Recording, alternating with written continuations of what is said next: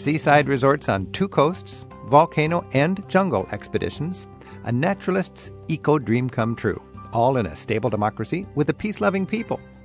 We're taking a fresh look at the appeal of Costa Rica today on Travel with Rick Steves.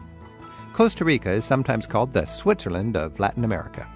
It's remarkably different from its neighbors in Central America. Today on Travel with Rick Steves, travel writer Christopher Baker joins us to offer a taste of what makes Costa Rica such a hit with visitors. This wildlife is everywhere, and it loves to put on a song and dance. This tiny country comes with giant thrills.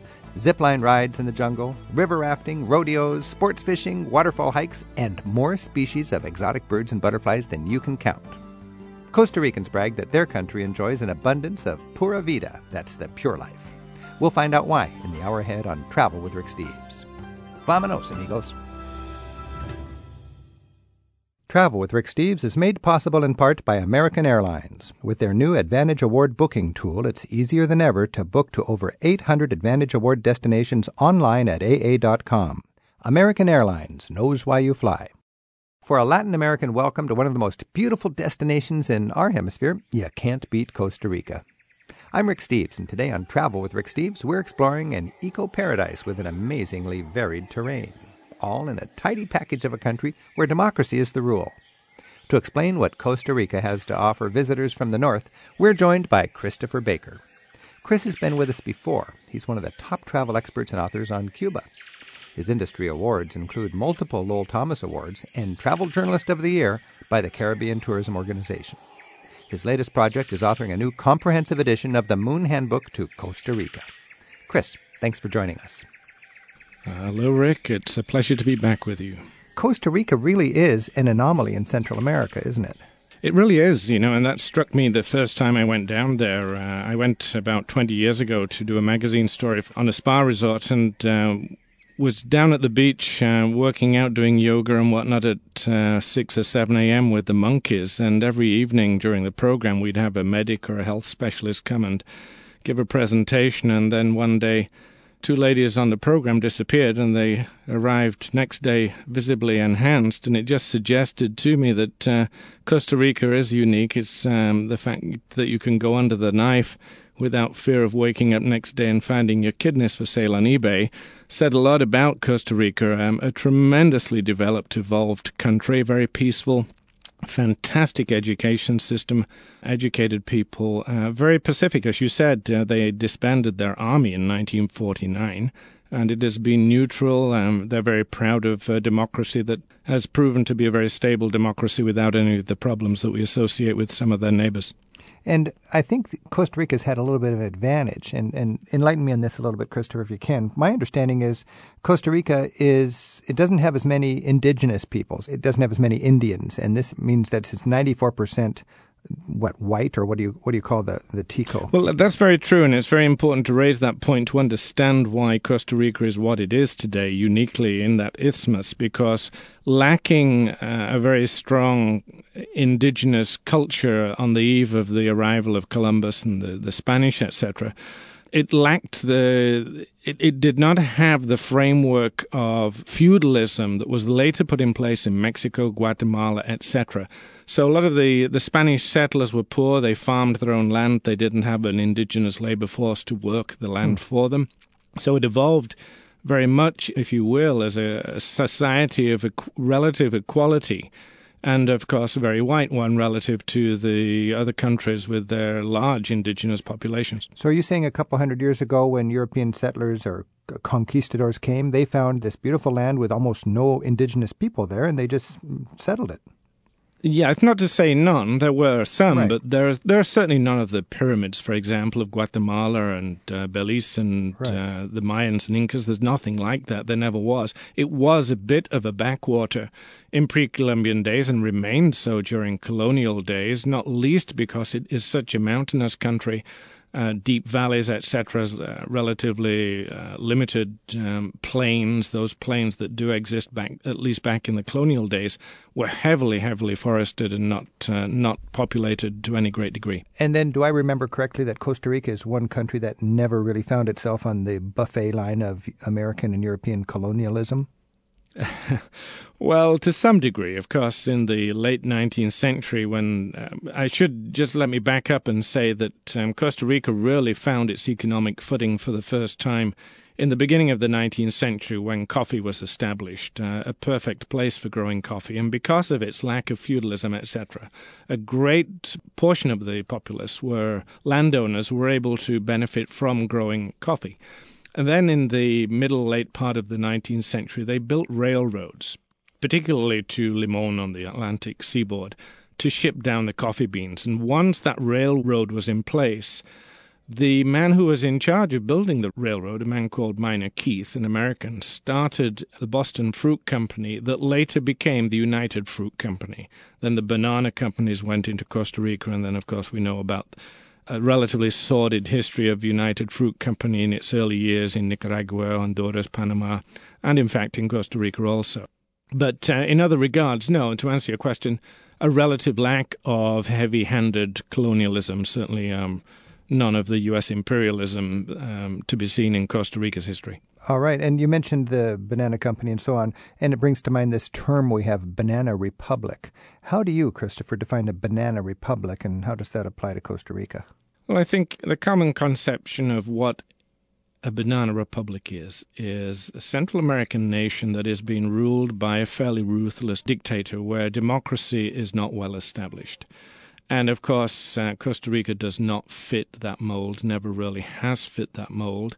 And we're very fortunate, too, to again keep bringing up this history of the kind of equal society, if you will. The first president of Costa Rica in the 19th century was a teacher. And educators are held in such high esteem that Costa Ricans love to quote the fact that we have more educators than policemen. And this sense of liberalism was established at a very early stage in the 19th century and has been a tradition that the Costa Ricans hold on to with tremendous pride.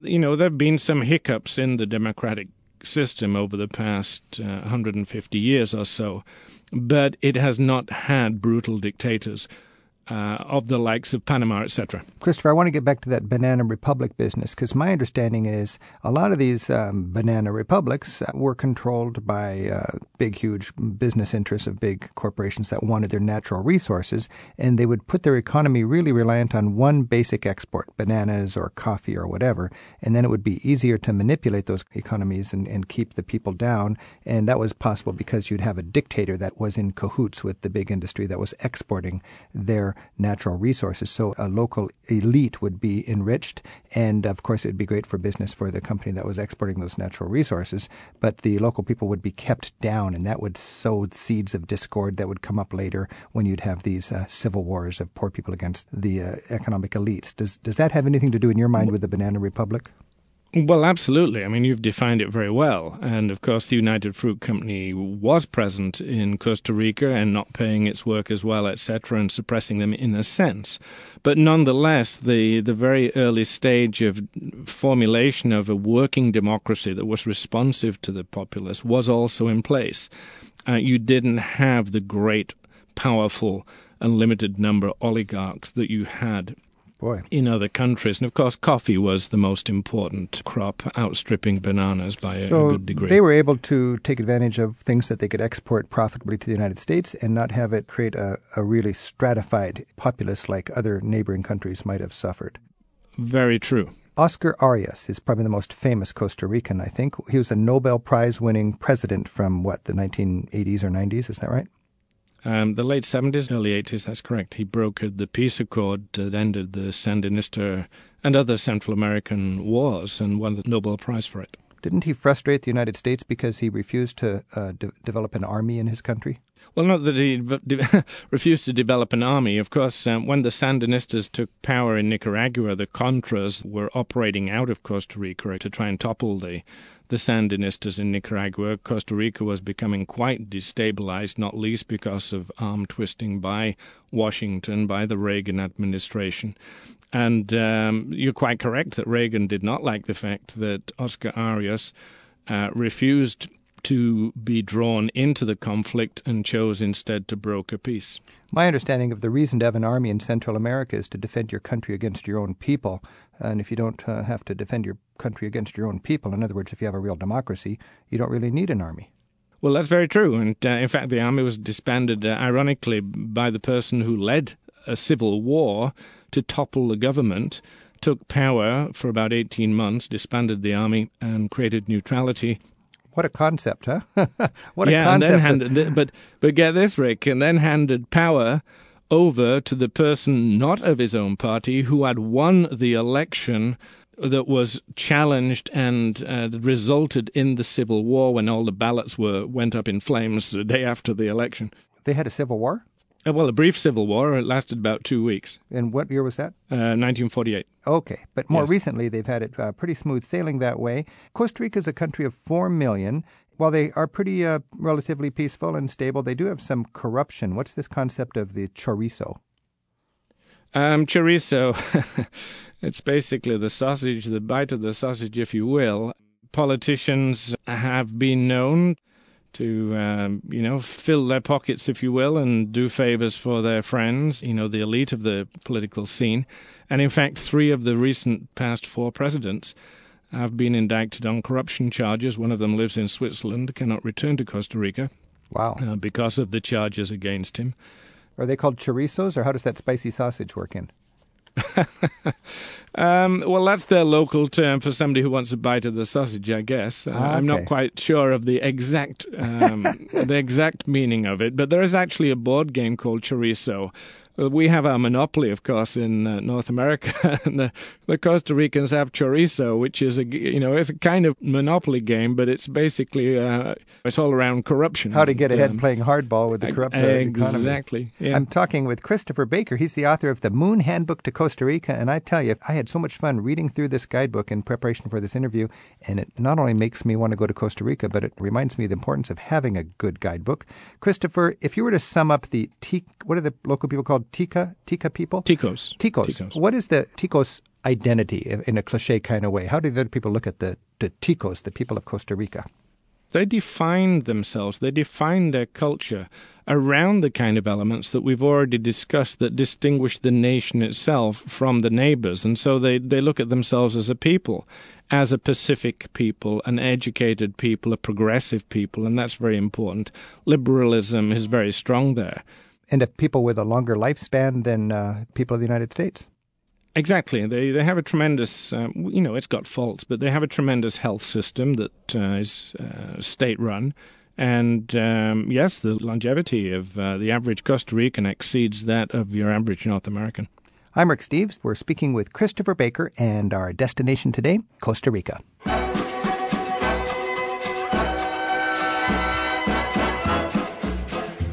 877-333-RICKS, our number. radio@ricksteves.com is the email address.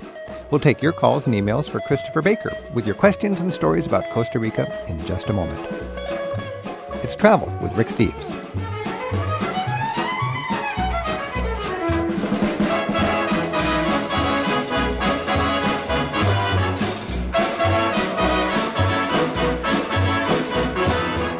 Travel with Rick Steves is made possible in part by American Airlines. Their Advantage program can help you earn miles toward your next vacation. Details are at aa.com. American Airlines knows why you fly.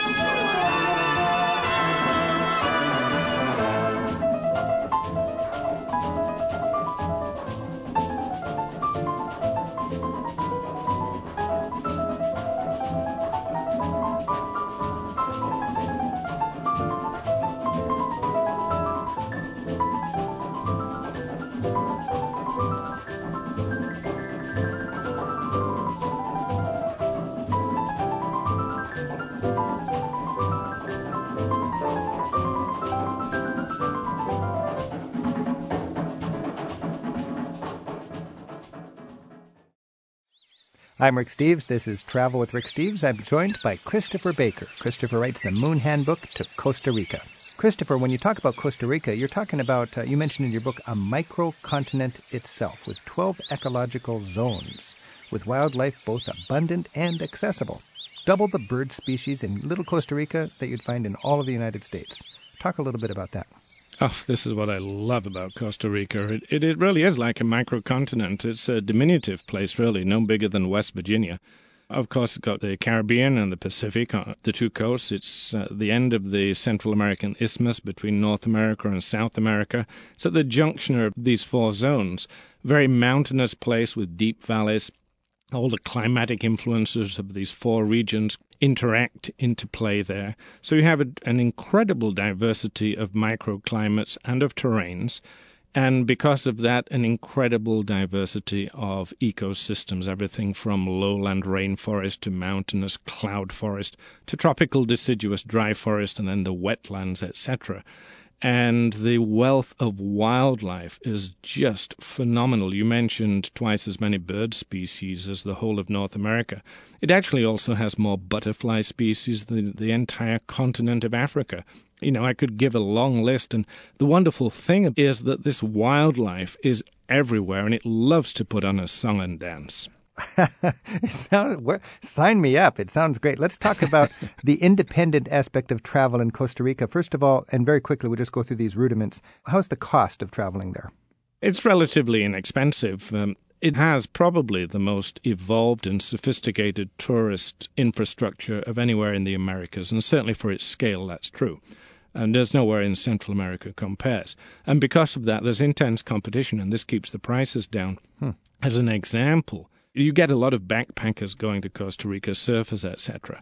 Anybody looking for a $10 a night hostel will find at least a dozen hostels now in San Jose, of which at least half a dozen offer immense quality, amazing quality for a mere $10 with swimming pools, Wi-Fi, internet, etc. Could my wife and I found a nice place in a nice little town near the beach for $50 a night for a double? For $50, in some places, will get you a really very nice place to stay. Can we go out and eat well for $10? Absolutely, you can, sure. You know, when I'm researching my guidebook, I'm usually budgeting maybe $5 for a lunch. A good seafood lunch, you know, sea bass and a garlic sea bass, probably $5 to $10. If I want to hire a local guide, what would I pay for half a day to have a local guide show me around?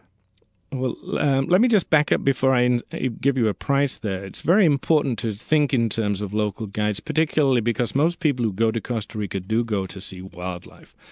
And because of the dense rainforests, etc., and a lot of the wildlife being camouflaged, it's often not easy to see. So I always recommend that people who are interested in seeing wildlife hire a guide at some stage, because the guides tend to have eagle eyes. They have an ability to see the wildlife that's quite incredible. And then, of course, most of them are fluent in English, and they're imparting this incredible knowledge about these wonderful creatures. So what would it cost? You can get a really good guide for a day for $50. Wow, and I bet that's a great source of employment for local people. Smart young people want to use their language and their expertise, get hired by a tourist and be their guide Friday for $50 a day, huh? Yeah, absolutely. And because of there's such enthusiasm amongst Costa Ricans for this incredible natural asset that they have, a lot of younger people go into guiding as a career. And so there's no shortage. Talking with Christopher Baker, the author of the Moon Handbook to Costa Rica. Christopher, what about red tape? Do Americans need a visa or just go there with a passport? Just a passport will do, no visa. And is there any language barrier? Very little. It would be only in the backwoods that you find yourself, in an environment where nobody speaks English. Their education system prioritizes English as the foreign language, and then anybody working within tourism speaks pretty much fluent English. Sure. Hey, we have Kurt Kutai on the phone in Seattle. Kurt, how you doing? Hi, Rick. Thanks for your call. I got to mention Kurt runs a local tour company called Wildland Adventures, right, Kurt? Correct. And, Kurt, you've been listening to Christopher talk about independent travel. Go ahead, take a minute, Kurt, and make a case for taking a tour around Costa Rica. Not your tour company. I mean, we can learn about that. But just in general, taking a tour as opposed to going independently. Well, taking a tour, first of all, implies having a guide. So that's the first thing. the other thing is it being organized. A lot of people only have a limited amount of time when they go on their vacation, so a tour manages your time so you see and do the most as possible within the range of vacation that you have. And for a lot of people, it's just 10 days. So in Costa Rica, the key there is to go to a variety of different ecosystems, a rainforest near the lowlands, a highland cloud forest, and most likely for a lot of people, a beach area. So let's say your typical customer would have 10 days, Kurt, and you would want to give them that sort of three-pronged attack, looking at the three complete different zones. If they want to spend a little more money and go to a little more remote area, we would send them down to the Osa Peninsula, Lapa Rios Lodge, or if they want to stay in a really interesting, different kind of place, a Corcovado Lodge tent camp, which is sort of a la African style tents right on the beach, surrounded by Corcovado National Park rainforest. Then there's the Arenal volcano, and that's just north of San Jose, up in the central mountains. So you have the mountains, the cloud forest, and the advantage of the volcano. And then from there, you can actually go either way. You could go down to the Caribbean coast, to Tortuguero in the jungle, or you can go off to the west, to the Pacific coast, where there's any number of wide-ranging kinds of beach accommodations. Now, Kurt, I imagine my image of tour companies in Costa Rica is kind of upmarket, but with a sensitivity to the culture and the natural wonders. So you're like elegant mountain lodging or elegant river rafting and so on. Is that fair? It's fair. It's true. But there's some aren't quite so culturally sensitive, I should say, just like in any tourism destination. But Costa Rica, as Chris was saying, has really a wide range of styles of travel. So yeah, we're sort of in the more exclusive boutique, beautiful, well-constructed, ecologically sensitive boutique hotels and rainforest lodges. But there's lots of community-based tourism kinds of facilities that are coming up in areas where the communities are taking advantage to protect their land and the forest around, and they're wonderful kinds of cultural experiences as well. Now, Kurt, just ballpark, what would people pay, and I'm just talking ballpark in general, for the boutique kind of fully organized tour that you're talking about? Average, what would you think of paying per person per day for an 8 or 10 day trip? About $250. You could $250 to maybe $350 per average. Day. And if you went on your own and you wanted to organize things, my hunch you could do it for half that, but you'd be screwing around a little more and wasting a little more time. Christopher, what's your take on that? That's about right. We already mentioned that there are accommodations that are of quality for $50, and if you wanted to go it alone and stay at a classy hotel, you're going to be paying $100, $150 and even higher. So it can add up. But if you do go independently, certainly I'd say, a ballpark beginning at about half the price of an organized tour. But organized tours have got tremendous advantages that you lose out on traveling independently. And Christopher Baker, what would your advice be for a consumer shopping around for tour companies for a first-class, efficient, sensitive to the culture and nature tour experience? Well, I'm very well aware of Kurt's company, which has got a tremendous reputation for eco-sensitivity, and it's very important to look for companies that have a history of protecting environment and caring for the local communities, and very important is contributing to local communities. Do web searches to compare reports from people who've participated in those tours. Kurt, your company your website is wildland.com, is that right? That's right. One thing I might add, too, on that in terms of independent travel, is, especially if you're independent, is you've got to really think about booking far in advance, because Costa Rica is only the size of the state of West Virginia. It's a very popular destination, and it's very difficult to get into places between December and April during the peak season, unless you book, sometimes even a year in advance at some of the really small places.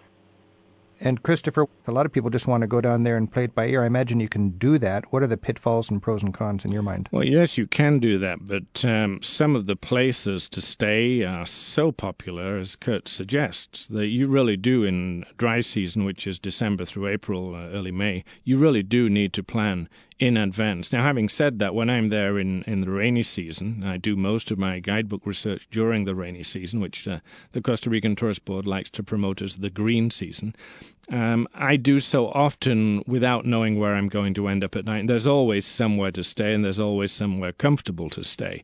But having said that, if you want one of the nicer, more popular hotels, you better book in advance. What months is the green season? mid-May through November. So that would be the off-season, really.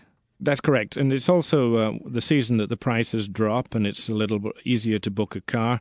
If you want to go on your own, you will certainly need, or I recommend that you take a four-wheel drive. If you're going to do a self-drive, it better be a Jeep, a four-wheel drive. And in December to April, you better book that in advance also. It's funny, a word of warning to travelers anywhere. A lot of very popular destinations like Costa Rica are maxed out during their 4-month busy season, and they can't really, there's no point in promoting that, so they end up promoting the off-season with all sorts of creative sort of superlatives that might be making a little better than what it is. But I think it's pretty clear Costa Rica is ideal and most crowded and most expensive from December through April, and then the green season would be May through November. Here's one tip also. Costa Rica has what they call a veranito, or a little summer, in July. It's pretty consistent, about 3-week dry period, which is within that off-season, but it's a great time to travel there. All right. Kurt, any other words before we say goodbye? Well, I would just say people go to Costa Rica thinking more about wildlife, but anywhere you go in the world, including Costa Rica, get to know the people and get into the rural communities outside of the national parks. All right. Kurt Kutai, thanks a lot. Thank you. I'm talking with Christopher Baker. Christopher is the author of The Moon Handbook to Costa Rica. I'm Rick Steves. This is Travel with Rick Steves. Christopher, paint for me the beach scene. Compare the Caribbean and the Pacific coast, and what's your ideal beach in Costa Rica? Well, you're certainly not going to Costa Rica looking for gorgeous white sand beaches of the Pacific idyll.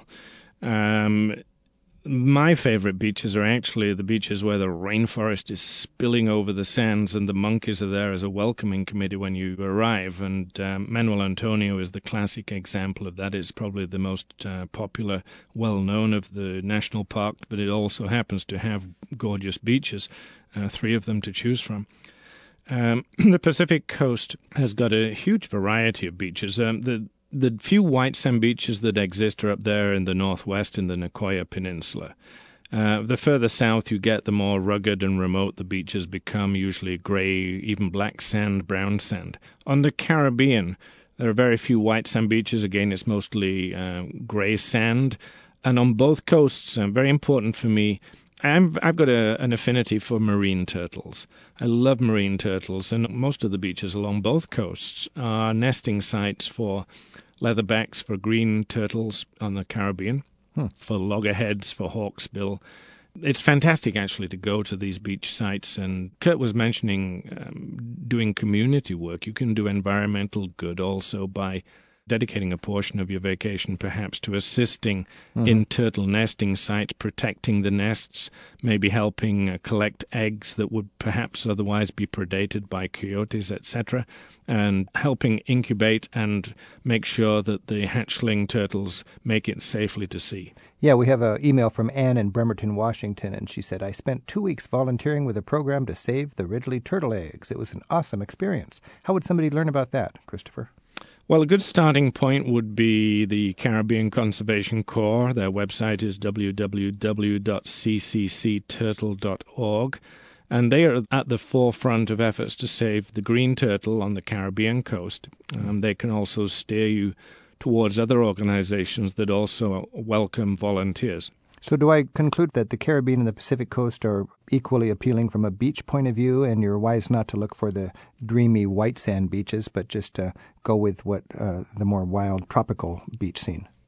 That's true, but there are distinctions. The Caribbean is distinct in that it has uniquely a Jamaican heritage. The Jamaican laborers who came over in the late 19th century to work in the banana plantations put down their roots. So Bob Marley rules on the Caribbean. And there is Caribbean cuisine, a very Jamaican type of culture. You see plenty of Rastafarians, etc.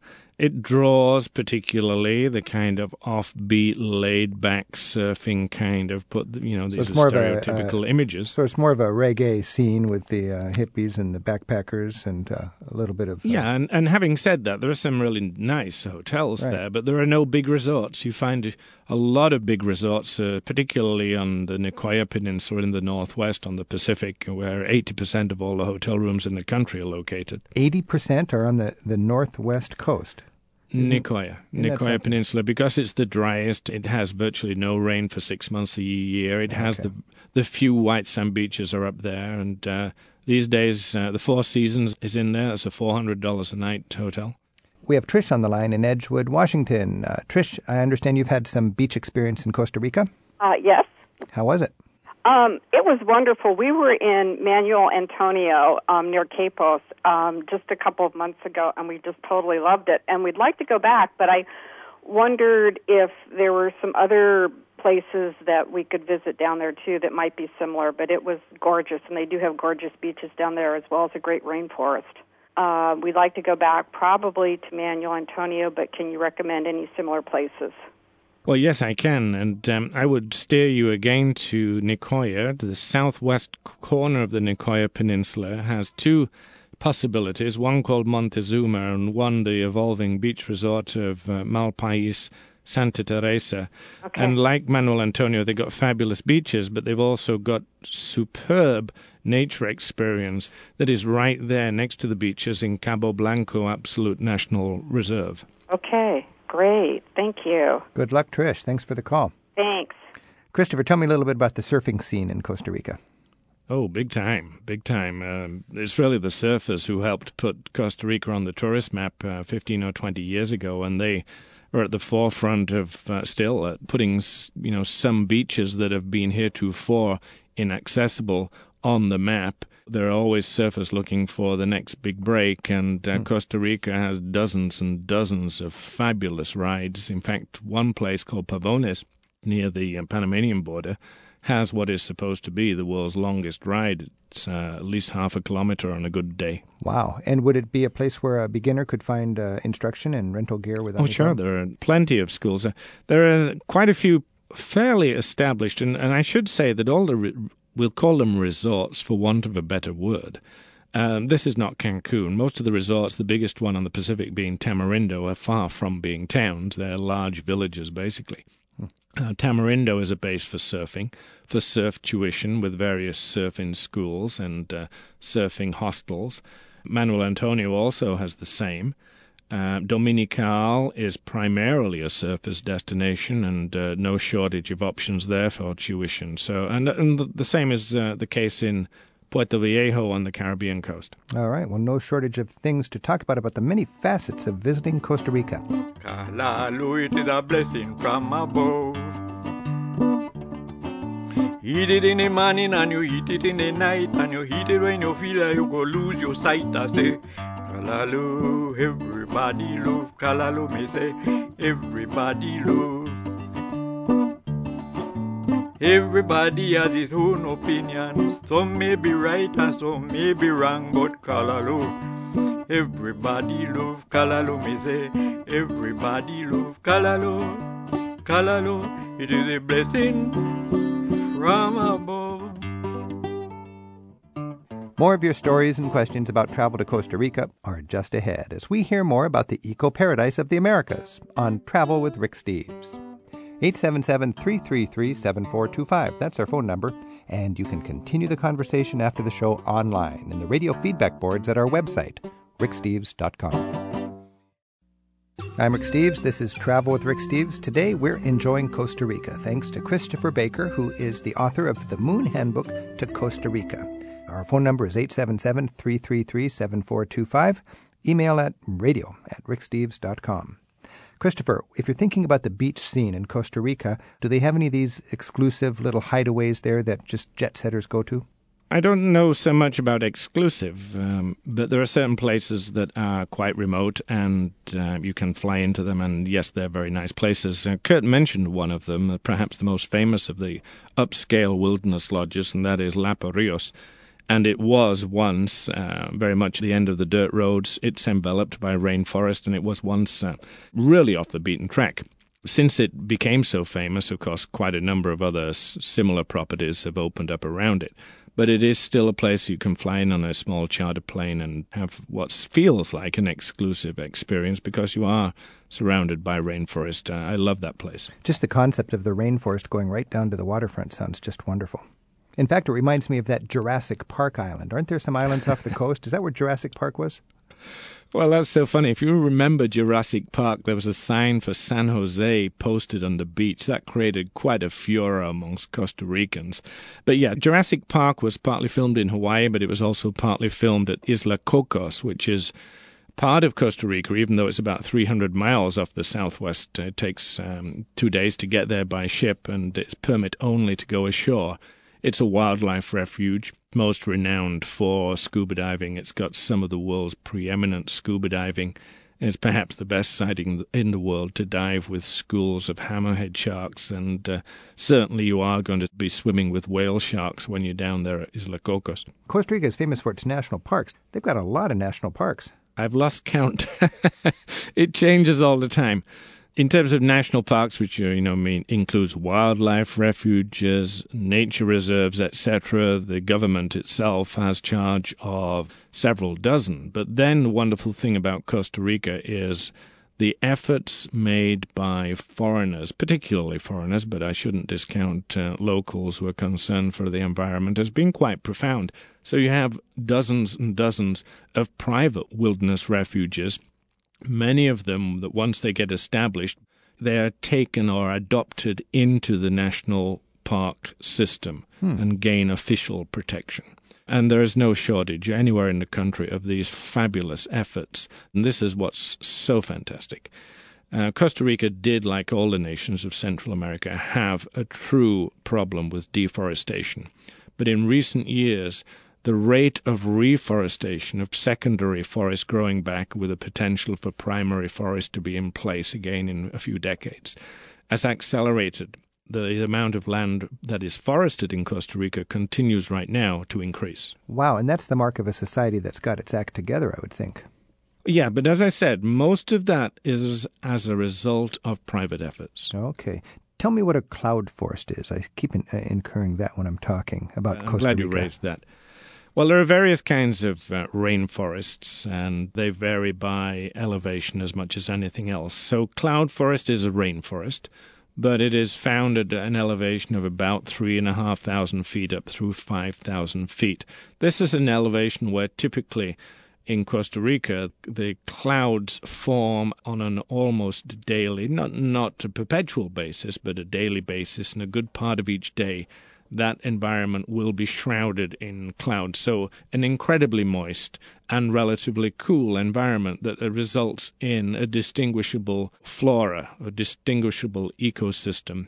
Particular types of fauna are also associated with it, and most famously throughout the Central America is the quetzal, and many people go to Costa Rica simply to view the quetzal, which is probably the most beautiful of all neotropical birds. The male is about the size of a large pigeon. It is iridescent green, and Rick, let me tell you, until you see a quetzal, you cannot even imagine what it means when I say iridescent green. It is absolutely magical. Wow. And the male has like a punk pink hairdo, this entire iridescent green body, and these iridescent green tail feathers that sweep behind it, like long boas associated with the Victorian madams, with their hats. And it uses those in mating displays, what I call swoop and dive mating displays in April and May particularly.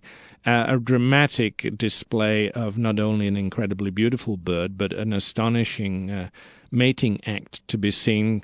Everybody wants to go to Monteverde. Monteverde Cloud Forest Biological Reserve is the most famous of the various cloud forest reserves in Costa Rica. Everybody wants to go there, not least to see a quetzal.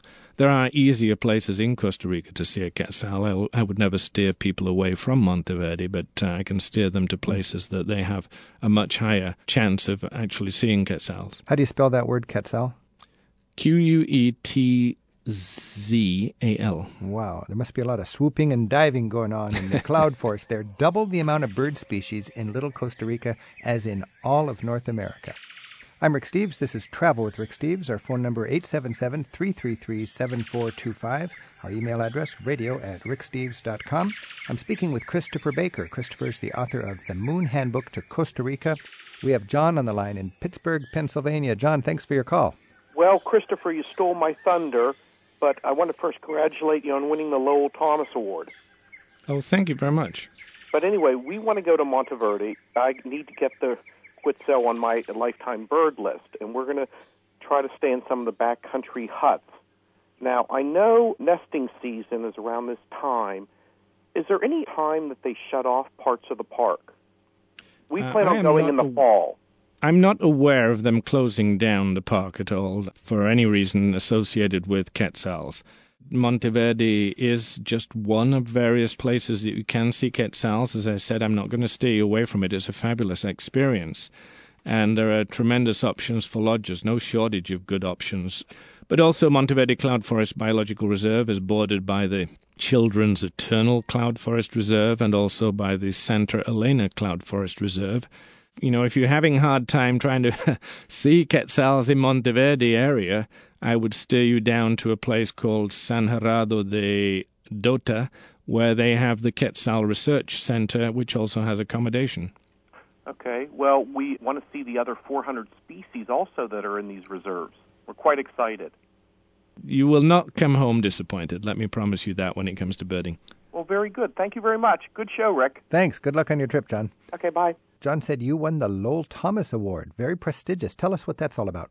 It's one of 9 Lowell Thomases I have actually won. Every year, the Society of American Travel Writers Foundation sponsors the Best of Travel Writing Awards, which are open not just to Society of American Travel Writers members, they're open to anybody in the world. You know, it's in honor of Lowell Thomas, who was a well-renowned North American travel writer, broadcaster. And you, of course, have written a guidebook, also by Moon, to Cuba, right? Yes, and that also got Lowell Thomas for Best Guidebook. Great. We have Olga on the line in Vancouver, Washington. Hi, Olga. Thanks for the call. Hello, Rick. My husband and I are planning a trip and taking our 2 children, ages 12 and 8, to Costa Rica. And we wanted to know what are the must-see or must-dos to do with children. Hello, Olga. Well, it's a delight. I love families traveling to Costa Rica, not least because I know those kids are just going to come home with this tremendous smile on their face. It's a kid-friendly destination, not just because kids are very welcomed by Costa Ricans, but there's so much to see and do. And it's tremendous that Costa Rica is a place where kids can learn so much about nature. I would be really remiss if I left this show without mentioning Tortuguero. Tortuguero is a must-see for children. It's a fairly funky village. It used to be a fishing village up near the Nicaraguan border, but it's a renowned wilderness spot. It's got these wilderness lodges on a lagoon. You can't drive in. You can only take a boat in or fly in. And the guided boat tours through the lagoons, which are like art galleries, if you will, with the rainforest open along the sides, offers a lot of fun. Of course, you're traveling by boat. Tortuguero is also the major nesting site for green turtles, and in season, which I believe, if I remember, for Tortuguero, because every place is different in terms of dates. I think July, December, particularly the nesting season for green turtles. One of my other favorites, and it's another must-see for you, is La Paz Waterfall Gardens. This is on the flanks of Poas Volcano. It's within about 90 minutes' drive from San Jose, the capital. And at La Paz Waterfall Gardens, you've got this spectacular setting, but it's got some fun and superb educational things to do. It's got a serpentarium with snakes. It's got a renarium where you walk into a rainforest environment with frogs. You can go fishing in a lake if you want, hiking down to waterfalls. It's got the continent of America's largest walk-in butterfly environment. And quite a few other things there, a replica farm with traditional ox carts and whatnot. Tremendous experience. That's called La Paz Waterfall Gardens. Okay. Sounds like a wonderland for children, Olga. Oh, I'm really excited about it. And one more question. Should we rent a car or should we just use, transfers? Well, it's obviously going to depend how much time you have and how fast you want to speed along between different places. Because I love driving and I've had tremendous experiences in driving in Costa Rica, I always recommend the independence that goes with driving. But there's nothing wrong with putting day trips together. For example, if you open your trip in San Jose, you can easily take an excursion organized by a company and go up to see La Paz Waterfall Gardens on a day excursion and maybe combine it with a coffee tour and a coffee farm. You get the whole history of coffee production and a sense of its importance in Costa Rican culture, which cannot be understated. And to do those two as a day excursion is very popular. Oh, well, thank you very much. Good luck. Enjoy. Thanks for your call, Olga. Happy travels. Thank you. Bye-bye. Christopher, you've got a personal website. What a website, too. Travelguidebooks.com. How'd you snare that one? I was very lucky. I got in early. I've had travelguidebooks.com for quite a few years. So travelguidebooks.com. People can go there and learn more about your work for all your different guidebooks, including Cuba. Is that right? That's correct. I have, 15 or 20 guidebooks now with various companies. Good for you. Now, and not just guidebooks. I have my literary book about motorcycling through Cuba. Right. That's the one closest to my heart. Christopher, we've got a few more minutes. I would like to just say a couple of words and have you respond pretty quickly. Just a paragraph to each one, just your thoughts. Rafting, river rafting in Costa Rica. World class. The Reventazon and Pacuaré are the two biggest ones of about half a dozen rivers. Zip cords. Zip lines. That's zipping between trees, zipping across a canyon, and there are dozens of options in Costa Rica. So I read it cost like $50, but you're in this beautiful wonderland, and you get a zip through all these different, spend an hour on a pulley gliding through the canopy of the trees, or explain more how it goes. Some of these are about 2 kilometers long these days. Yeah, so this is a natural wonderland to be up there close to all this exotic flora and fauna, I suppose. Yeah, but don't ever believe the promotional lines about come and explore the rainforest. It's an adrenaline rush. That's what it is. That's what it is. Zipple. Okay, good. And speaking of adrenaline rushes, live volcanoes. Well, Arenal is the main volcano that's currently erupting, and it's in a very active phase. It's a classic conical cone that rises out of a plain. And there's so much to do and see, not just seeing the lava flows, which is spectacular if you're lucky to find it on a cloudless day or cloudless night, but there's so much to do and see around Lake Arenal, Arenal volcano. Paula from Richmond, Virginia, emails us, says, where to stay to observe the eruption of Arenal? Okay, well, I don't know, 50, 60 hotels there these days. I've got a couple of favorites. Arenal Observatory Lodge, which was created for the Smithsonian Institute to observe the volcano, is uniquely on the east side of the volcano. Unfortunately, right now, the active lava flows are on the west side, but that's also where most of the hotels are. Two to name is Arenal Lodge, a mid-priced property about 3 miles from the volcano with stupendous views, and the closest one to the volcano itself is the brand-new Arenal Kyoto. That's a 5-star hotel. All right. And golfing in Costa Rica? It is up and coming. They now have some name brand, by which I mean, Nick Faldo, Robert Trent Jones Jr. designed golf courses, perhaps the most famous one being that associated with the Four Seasons Papagayo, which is unfortunately just for guests only. So it's an up-and-coming destination. They have about 4 or 5 18-hole golf courses right now. Spicy Caribbean cuisine versus Costa Rican cuisine. Well, Costa Rican cuisine is not spicy. I spice it up with a wonderful local sauce called Linzano, which is like a Worcestershire sauce, but it's a little sweeter. But down on the Caribbean coast, you do get classic spicy cuisine, very distinct from the rest of Costa Rica, where my favorite dish, great breakfast dish, is gallo pinto. That's what the locals eat. It's a rice and beans-based breakfast. Now, when you travel to the deep south of the United States and you get this humidity and this heat, and then you think you go much, much further south to Costa Rica, won't the humidity and the heat get even worse? What's the climate like that way? Isn't it? It just sounds like it would scare people away. Remember, I said that I do my research in wet season when it's particularly humid, but I survive. It is incredibly varied. Depends on where you are in the country and at what elevation. You can go as high as 14,000 feet plus in Costa Rica. And so they have this tremendous variety. 2/3 of the populace live in San Jose and associated cities in the Central Highlands, about 4,000 feet average. And it is like a spring-like climate year-round. National Geographic named it the world's finest climate, actually. They named a particular point in the Central Highlands. So much of Costa Rica has actually got a fantastic temperate climate, if you will. The Pacific Northwest is dry for much of the year and hot as Hades. The Southwest near the Panamanian border around Corcovado and much of the Caribbean can be wet and humid almost year-round. So it depends. And when we're thinking about Costa Rica, there's some pre-Columbian gold museum in San Jose. Is that right? Is there much pre-Columbian culture? A fantastic one. Yeah, despite the relative paucity of pre-Columbian sites, they have a tremendous pre-Columbian gold museum right in the heart of San Jose, and they also have the world's largest collection of pre-Columbian jade in a separate museum called the Jade Museum nearby. So the big museums in the country would be in the capital city, San Jose. Yes, that's right. With 1.3 million people. And finally, what's with a Costa Rica rodeo? It's not like your Spanish rodeo. They don't have matadors and horsebacks. The bull lives to see another day. These rodeos are associated with the fiestas that almost every town has at least once a year.